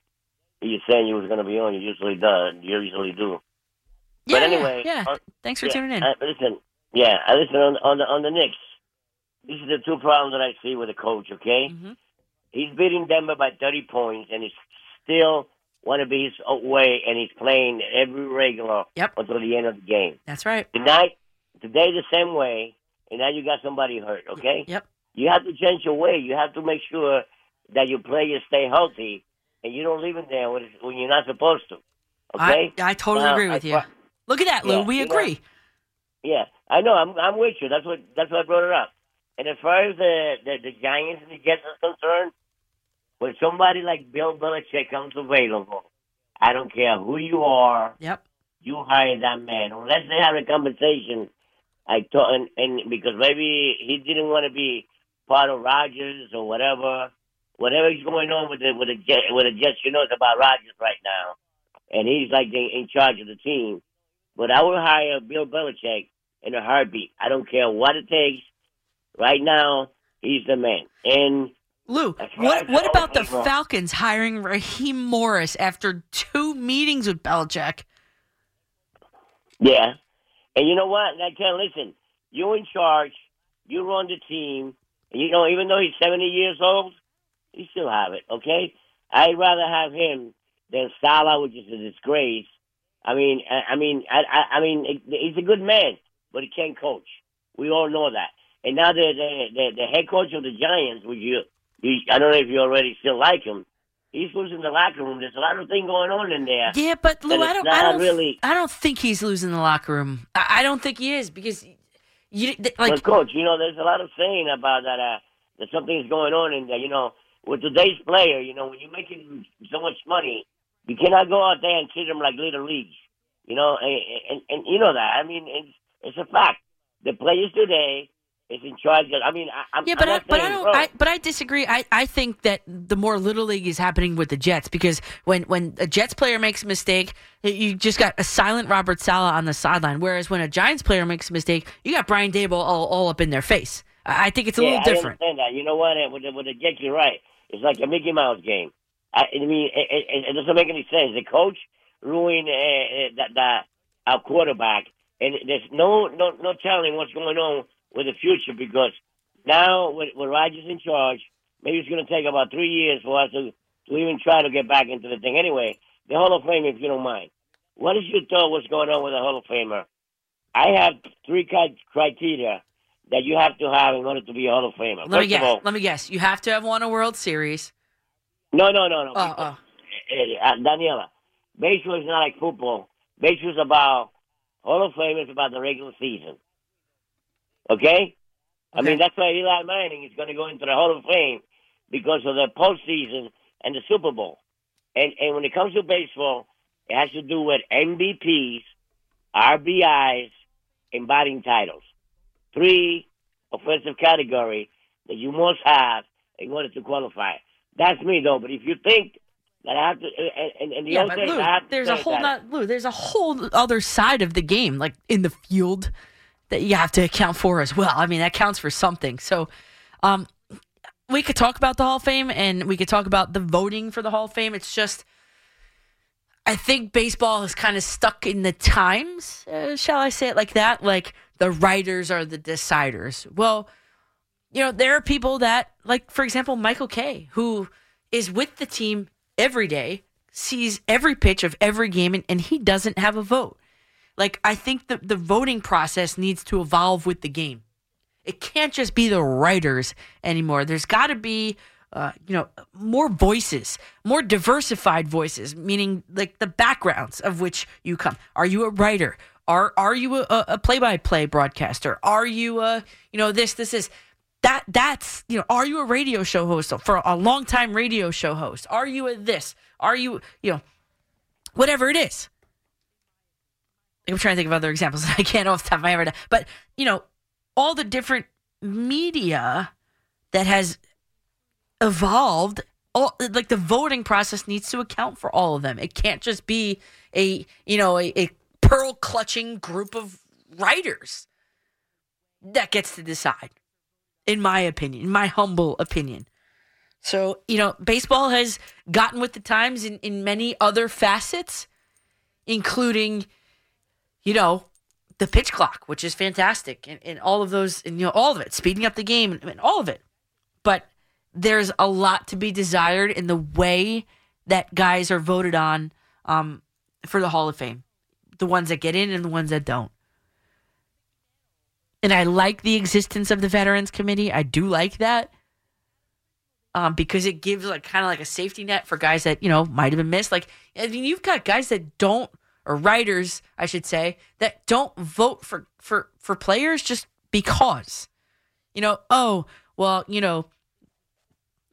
Mickey Mantle, he didn't get in. It's just they out of principle they won't vote for a guy to make sure he gets in on the first ballot. Like, that's crazy to me. It's actually crazy. So I think that it is important for the voting process to evolve with the game and with the times. And if that means giving more people a say, then it means giving more people a say. We go to Andy in Freehold. What's going on? Anthony. What's going on, Anthony? Hey, how are you? I'm good. How are you? Good. This Hall of Fame discussion, I'm going crazy with this. I mean, it's crazy that we let these guys, and this is no shade on any of them. I think they're good at what they do, but guys like, these writers that get put on pedestals today because of social media, and they have this whole ego persona, and there's a lot of bias that's going into these votes. Right, and that's the whole thing. They don't want to give maybe Michael Kay a vote because he's a broadcaster for the team. He might be biased. Really? Come on. Yeah, he might be biased. Yeah, he might be biased. Come on. Exactly. I hate it. And I think the players, whether it's even current or past, these players should have some type of say as well. I mean, guys that had real on-field and off-field experiences with these guys that know the actual guy. Yep. Yeah, I agree with you. I think it's really important. That's I'm in education during the week, and it's like all these people make policies for us, and we don't ever really have a say in them. And it's like, well, wait a second. We're the boots on the ground. We should be making the decision. It's kind of like the same thing. Like, players who played against these guys should have a say. They should have a say. They know these players. These writers, they know so much. One of these guys could have pissed them off in the clubhouse one day. Yeah. And it's like, yep. Okay, that guy's not getting my vote 20 years I know, later. And that is biased, and that is crazy. Right, exactly. Where these guys on the field, they go through losing seasons with these guys, winning seasons, MVP seasons, and they see, their character, they should have a say. You know what I'm saying? Totally agree with you. Yeah, I also wanted to touch on something you said before, where as far as, a name in the media, where you got that info from Judge or, whatever it was, and you didn't leak it, which was obviously the right thing to do and the honorable thing to do as a media member. But, months later, I feel like if you're now, going on air and sharing the experience with the public, the act is not less honorable, but that says something as well, I feel. What do you mean? You know what I'm trying to say? No. I'm trying to say you covered up the story at the time that you would have got the most clicks and all of that, which is respectful because a lot of people obviously wouldn't have done that. Yeah. But, now months later, you're leaking it on the air. So it's like you're telling me how you didn't talk about that experience to other people, but, now I'm going to share it months later. The Yankees and Judge both had a feeling a little bit before the general public knew, and it's like, we're going to keep that quiet. And you kept it quiet, but now months later, it's like, I'm going to share that experience.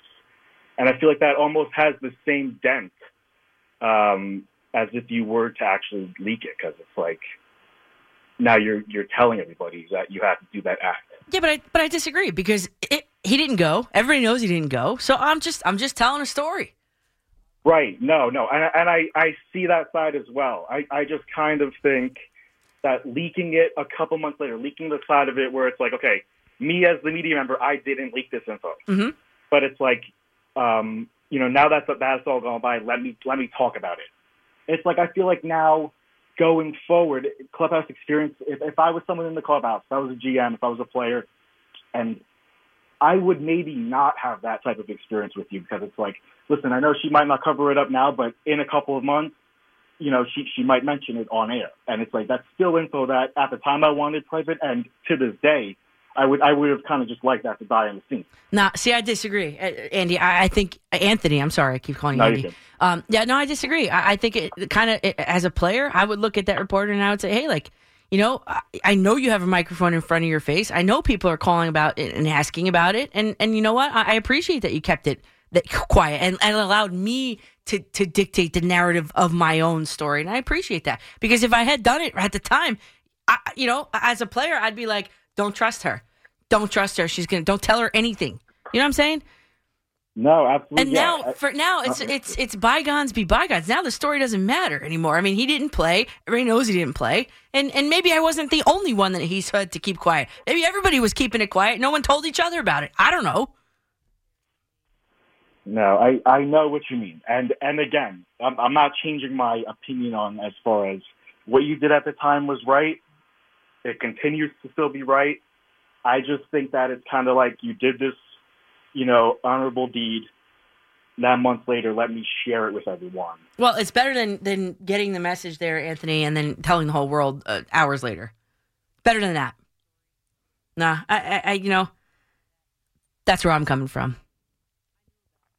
You get this bit of information, the first thing you do is you run to the internet or you run to the radio and call in and say, hey, I got this. No, it's not what it's about for me anyway. It's about integrity. And it's not just the Judge story. There have been other stories. The Clifford Robertson story. There have been others that, you know what, I knew about and didn't want to scoop the scoopers. It's not my story to tell. And now he didn't go. Everybody knows. It's water under the bridge at this point. That's it. And I kept the secret. 877-337-6666. Speaking of scoops, let's do this. Jack Hughes, I think, gave me a scoop, but this one was on camera. He knew he was being recorded on camera, and he talked about the All-Star game and his injuries. You be the judge. 877-337-6666. We'll have that audio for you next, right here on The Fan. The Fan is better when you're a part of it. Call us at 877-337-6666. Powered by Paramount Plus. Stream the NFL on CBS live on Paramount Plus.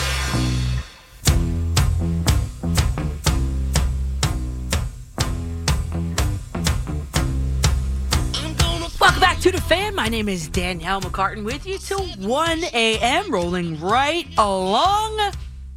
877-337-6666 is the number to get aboard. Been a mishmash of things tonight.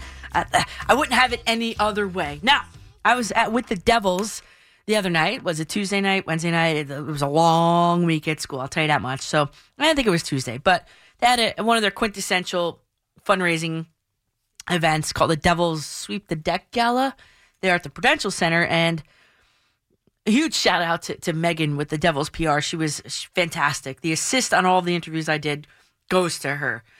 And one of the guys I got to talk to, was lucky to talk to, was Jack Hughes.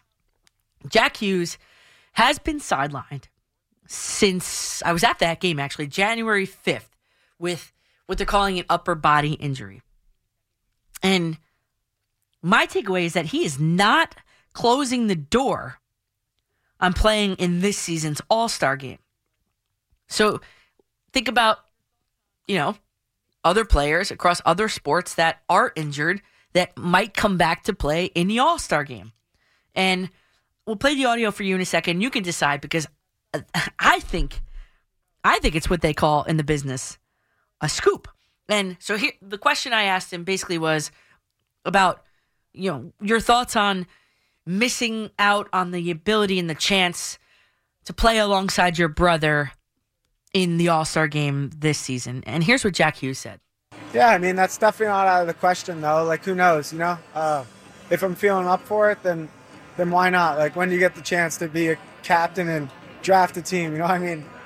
Like, it puts a smile on my face. It's pretty fun. So if I'm healthy, of course I'd love to play, but I also want to be considerate to my body and my teammates. But, definitely not putting a hard no to that. We'll see how I'm feeling. Skills competition, maybe then. I better be at my peak then. I better be feeling good, because I'm not going into that to come 12th place, so. Yeah, well, he said that's definitely not out of the question, though, playing in the game. He said, I want to be considerate to my body and my teammates, but I'm definitely not putting a hard no to that. I thought was interesting. Now, this is a guy who knew he was on camera, knew he was being recorded. There was no mistake about it. So I'm actually kind of torn on this, on whether he should play in the game or not. My initial reaction is like, hell no. I think that's the obvious kind of unbiased answer. No, Jack Hughes should not play in the All-Star game this year because he hasn't played in a game for almost exactly an entire month. So why get out there on the ice? Why risk re-aggravating the injury or coming away with a new one even? And why maybe run that risk of delaying your return to a team that so badly needs you for a playoff push? Yes, playing it is the other option, and I can see his perspective. Like, when would you get to be co-captain with your brother again at the NHL All-Star game? Like, nothing is given, especially in such a rough sport. So I'm leaning a little bit yes at this point, and I'm trying to rationalize this earlier today, and I'm like, well, it's only 3-on-3 hockey, so it isn't all too rough. You should be fine. Should being the operative word there. So, ultimately, I can't believe I'm going to say this, but ultimately, my recommendation is for, yes, Jack Hughes to play in that All-Star game. As crazy as that sounds, as counterintuitive as what you think I might have said. Initially, I was like, what? No way you should. In my mind, my inner monologue as he's talking to me was like, no way you should be playing in this game. But then I thought about it, and I heard how excited he was, and his eyes lit up about talking about playing alongside his brother, and I'm like, man, that would be cool. In such a rough sport where next year is never given, it's just, it's cool. Anyway, 877-337-6666 is the phone number to call. We go in the order that you called. Jay in Fort Lee. What's going on there, Jay? Hey, Coach, my fellow Upper Saddle Riverian. What does that mean? I don't know if you... well, it means I lived in Upper Saddle River for 26 years. Oh, well, I don't live there. I wish I lived there, but I play softball there in the league there at Yes, Lions I Park. know. Yeah, you've called before. I remember you. Yep, yes, I have. Yep. So before I get to my Knicks question, I heard you talking before about, how they choose and the whole Major League Hall of Fame. Yeah. Don't get me wrong. I grew up really enjoying and thinking very highly of Tony Oliva. He had a lot of injuries, and yet they just put him in the Hall of Fame. And if you look at his numbers, and he won a batting title, whatever, if you look at his numbers and put him up against Don Mattingly, there's no way you can keep Mattingly out. Yep, and that's the prime example, like you just brought up. Mattingly is the prime example. Absolutely, yes. Well, I was cool with that as a Yankee fan, with Mattingly not making it and Munson not making it, because even though they had brilliant years, their careers were just too cut short for different reasons, But once you start making it the Hall of the Very Good, how do you keep Mattingly out? How do you keep Thurman Munson out, at that point? Yep. So I don't know. And I've made a case in the past. I mean, John Franco's not in. When you think of the pro football, like a guy that has gotten, the bad end of the stick is in football is Mark Bavaro. I mean, I compared his numbers. I did a deep dive on him. Talk about having too short of a career. I mean, the guy's a Hall of Famer. Well, you say too short of a career, and you really have to look at the impact. Do the Giants win Super Bowls without Mark Bavaro? I don't know. I don't know. Yeah. He was, just a crucial point. And, you can make the same. I mean, granted, Bavaro wasn't to football what Sandy Koufax was to baseball. Correct. But Sandy Koufax had 6 good years. That's it. But they were incredible. Yep. Yep. So to me, I always go by, look, if you have to think about it, they're not a Hall of Fame. Yeah, I agree. And I was surprised that Mussina got in. Very good pitcher. But, or Kitty Cat, great guy, knows his pitching, but these are very good careers. But, to be the Hall of Fame, it should be like the best of the best. Mm-hmm. And I just don't see it like that anymore. It's definitely been diluted, for lack of a better word. Yeah, no. All right. So, I agree with you on that. So moving on to the Knicks, Coach. I need what? I love the kid in Atlanta, Murray. But if they made a deal and got a guy like Murray, doesn't that kind of bring back? And I didn't see this, when they made that trade for OG. I'm like, what the heck are they doing? Mm-hmm. And I was totally wrong. It opened up the floor. Everybody knows where their spacing is. Yep. The defense is much better. The ball movement is excellent. The two main guys get the ball more. So if you bring in a guy like Murray, what is that? Doesn't that bring that RJ problem back? I don't know. I mean, the Knicks need scoring, too. And thanks for the call there, Jay. The Knicks need scoring. And Murray, for example, he's got like 22 points a game. I mean, that's important, too. And he's a guy who averages a ton of minutes per game. I wouldn't be opposed to it. Obviously, everything comes with a cost. But back to the OG trade, it's like I was on the air that day, like 5 minutes after the news broke. And the initial, and like through that, it was only a 3-hour show that day, that Saturday. And through the course of the show, initially it was like the outrage about how can they trade away 2 homegrown guys and blah, blah, blah. And then by the end of the show, I had on Stephen Bondi and, from the Post or the Daily News, but he's a very respected writer for the Knicks, and I had him on, and he kind of flipped the narrative a little bit, because it became of, well, look at what OG does that these two guys didn't do, and yes, while it sucks, and then it changed the narrative, and then after that conversation with him, listen, these guys were homegrown guys. I'm glad they got the ovation they got at the Garden when they came back, but look at what OG Anunoby can do for this team. And then now stand back and look what he has done for this team.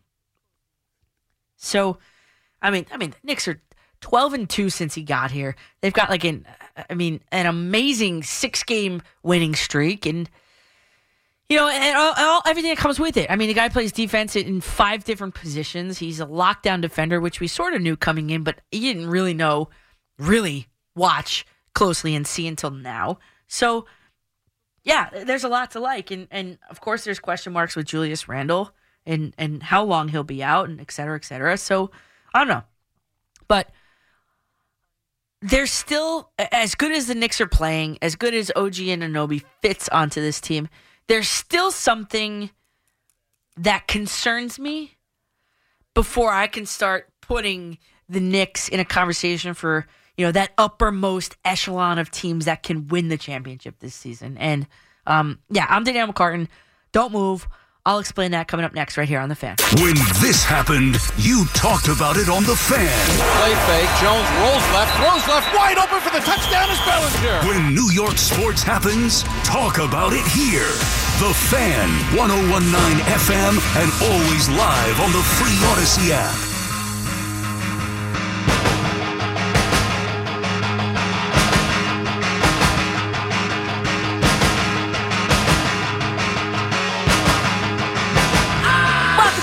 WFA, and my name is Danielle McCartan, and as I sit here, quite honestly, I have SNL on TV, mostly because Justin Timberlake is on, and I am very excited that Justin Timberlake is on with a new album and a new single and all that. So I do have it on in the studio, and I saw, out of the corner of my eye, I obviously don't have the volume on, but I did see that they were doing a segment that kind of spoofed the NFL on CBS. It looked like it was like spoof of like the NFL playoff coverage, because I did see like the Ravens logo on there. And so I don't know, because it involves, a colleague of mine, Boomer Esiason, and in his show that he does on Sunday. Can anybody just let us know what actually happened in that skit? Because I tried looking online, couldn't find it, but I did see it going down on the TV right here in the studio. So, I mean, was it a good thing or was it like a bad thing? I don't know. So if you watched it, you happen to see it, you're watching it and listening to the show at the same time, please let me know. You can call us up, or you can just tweet me at Coach MCCARTAN. I'm very, very curious of what that was. So we go to OG Anunoby, right? And he was asked 2, 3, 4 days ago about, just his impact on the Knicks. And he said, this is a quote, he said, I expected it. I expected to make a difference. And make a difference like he has. Like, the Knicks look like a completely different team. And if the season ended today, the Knicks, as of right now, this minute, let me refresh this just to make sure we are the most up to date. Yeah, the Knicks would have the 4th seed in the playoffs, the 4th. They would take on the number 5 seed, of course, the Cavaliers.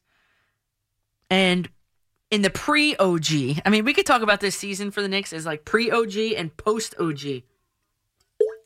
But in the pre-OG times, they have 2 games with them, and they've split it 1-1. And, just that plus-minus stat is just so impactful. And OG Anunoby has the highest or the best plus-minus rating through his first 13 games with his new team since the stat was tracked. And the number 2 guy was Rasheed Wallace when he was traded to Detroit in 2004. And guess what? For the Pistons that year, it ended in a championship. So I'm wondering kind of out loud is if this Knicks team is destined for a championship like that Detroit Pistons team was. And maybe I did put some money on it about 10 days ago. I did. But there's just this, one thing. It's the divvying up of the minutes played. It is something that year in and year out bites Tom Thibodeau's teams, here in New York especially, in the butt every single postseason. The main players always seem to run out of gas because they've got so much mileage on them throughout the regular season. And Josh Hart, he kind of recently warned. He said, I think we're really good, but we got to continue to get better. If we get too happy after game 45 or whatever, it doesn't mean anything. And he's right. Now, look, I understand that Mitchell Robinson can be back before the playoffs start. It's not out of the question. And I understand Isaiah Hartenstein, tonight was his first game back. He played 16 total minutes. He's getting back on the right track, right? But it concerns me that OG Anunoby has skyrocketed to the top of the Knicks in terms of minutes, average minutes played per game. Brunson is a close second. Randall is a close third. And they need more balance and more depth on that roster. And it really bothers me that with 4 minutes and 27 seconds left to go in the game, the Knicks up by 17, you still got Randall in there earlier today. He's still in there, and guess what happened? He got hurt. Now he's going to be out for, not in terms of days, counting days, it's going to be weeks. And I don't know, I just look at last year's championship winning Nuggets. Jokic, obviously their best player, he averaged last year 33.7 minutes played per game. And on these Knicks, that'd be the 4th highest in minutes played. Those Nuggets had 14 guys averaging double-digit minutes played per game. 14 of them. And the year before that, the Warriors won it all. And Steph Curry would have, too, been 4th on these Knicks in minutes played per game. And that championship Warriors team from 2 years ago had 15 guys averaging double-digit minutes per game. These Knicks have just 9. And now I guess you take Randall out, and they're down to 8 guys that average double-digit minutes per game. And that is just a recipe for playoff burnout, an early exit. And I don't know. I just think that the depth of the roster and minutes played per game go hand in hand. They do. McBride said, we haven't even hit the All-Star break, but I don't see why we can't do great things as long as we just stay together and just prepare like we have been doing. That's the thing. The Knicks don't have the depth just yet to make a deep run. They just don't.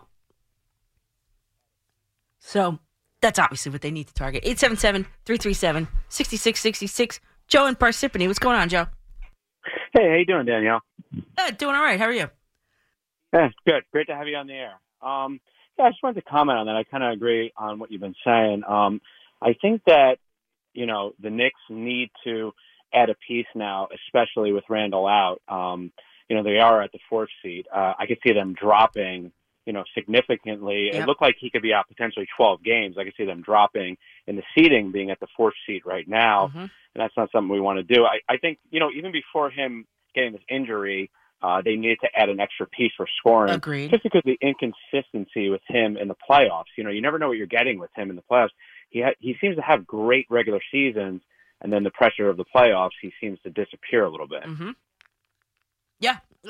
Joe, well said. I exactly agree with that. We talked on the air that day of the OG trade that they still needed, more help to be brought in here. So I don't know. The NBA is a weird thing because you never know, right? Like that day when that trade went down, you didn't know, right? It was just out of the blue, kind of, sort of taken off guard. So it's like, all right, what do they got cooking behind the scenes that we don't know about just yet? And again, the Randall thing, weeks, not days.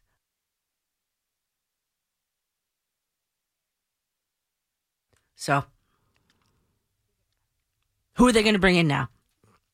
We talked about that they needed to bring somebody in back when the trade went down originally. And now with Randall out, they're going to have to do something.